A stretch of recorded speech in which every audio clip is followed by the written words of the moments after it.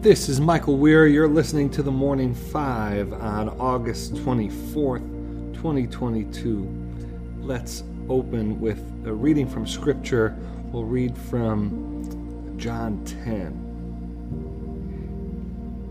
I am the good shepherd. I know my sheep, and my sheep know me, just as the Father knows me, and I know the Father. And I lay down my life for the sheep.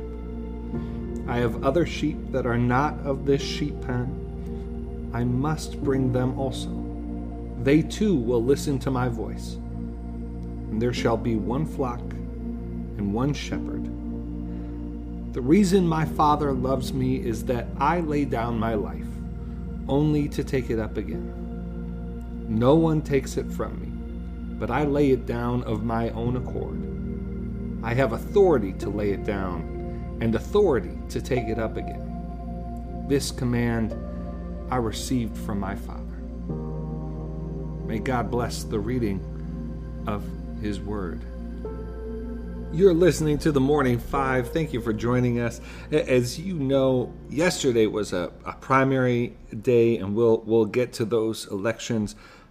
First, would like to cover another news story, and that is that on Tuesday, a former police detective, Kelly Goodlett, pled guilty in federal court to one count of conspiracy regarding her working with another officer to mislead a judge into wrongly authorizing a raid of Breonna Taylor's apartment in Louisville, Kentucky.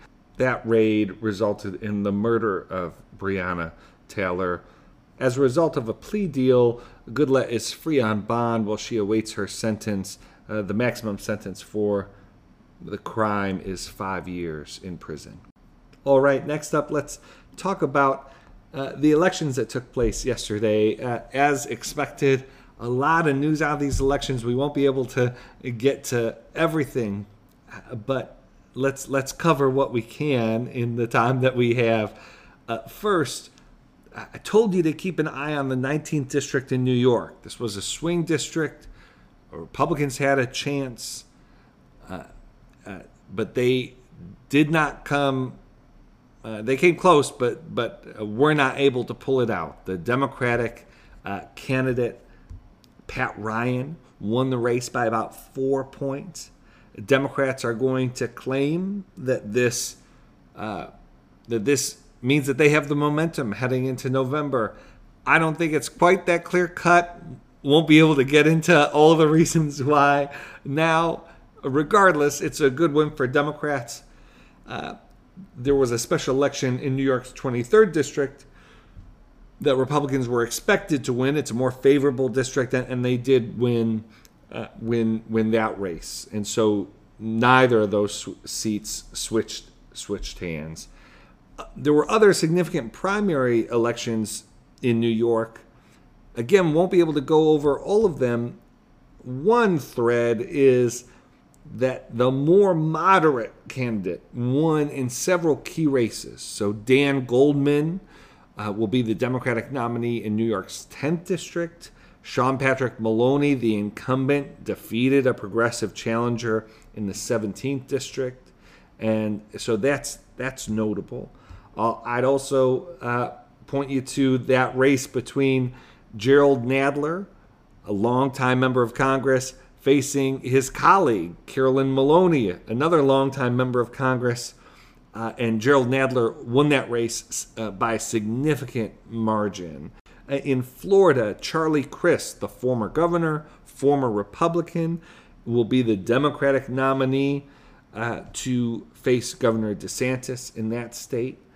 A 25-year-old Maxwell Frost was nominated as a Democrat in a House district outside of Orlando. If he wins, which he is now expected to, he would be the first Generation Z member of Congress. And then just finally, in Oklahoma, there was a runoff for who would be the Republican nominee to replace U.S. Senator James Inhofe, who is retiring, and Markwayne Mullin won that race. He'll be expected to win the general in November.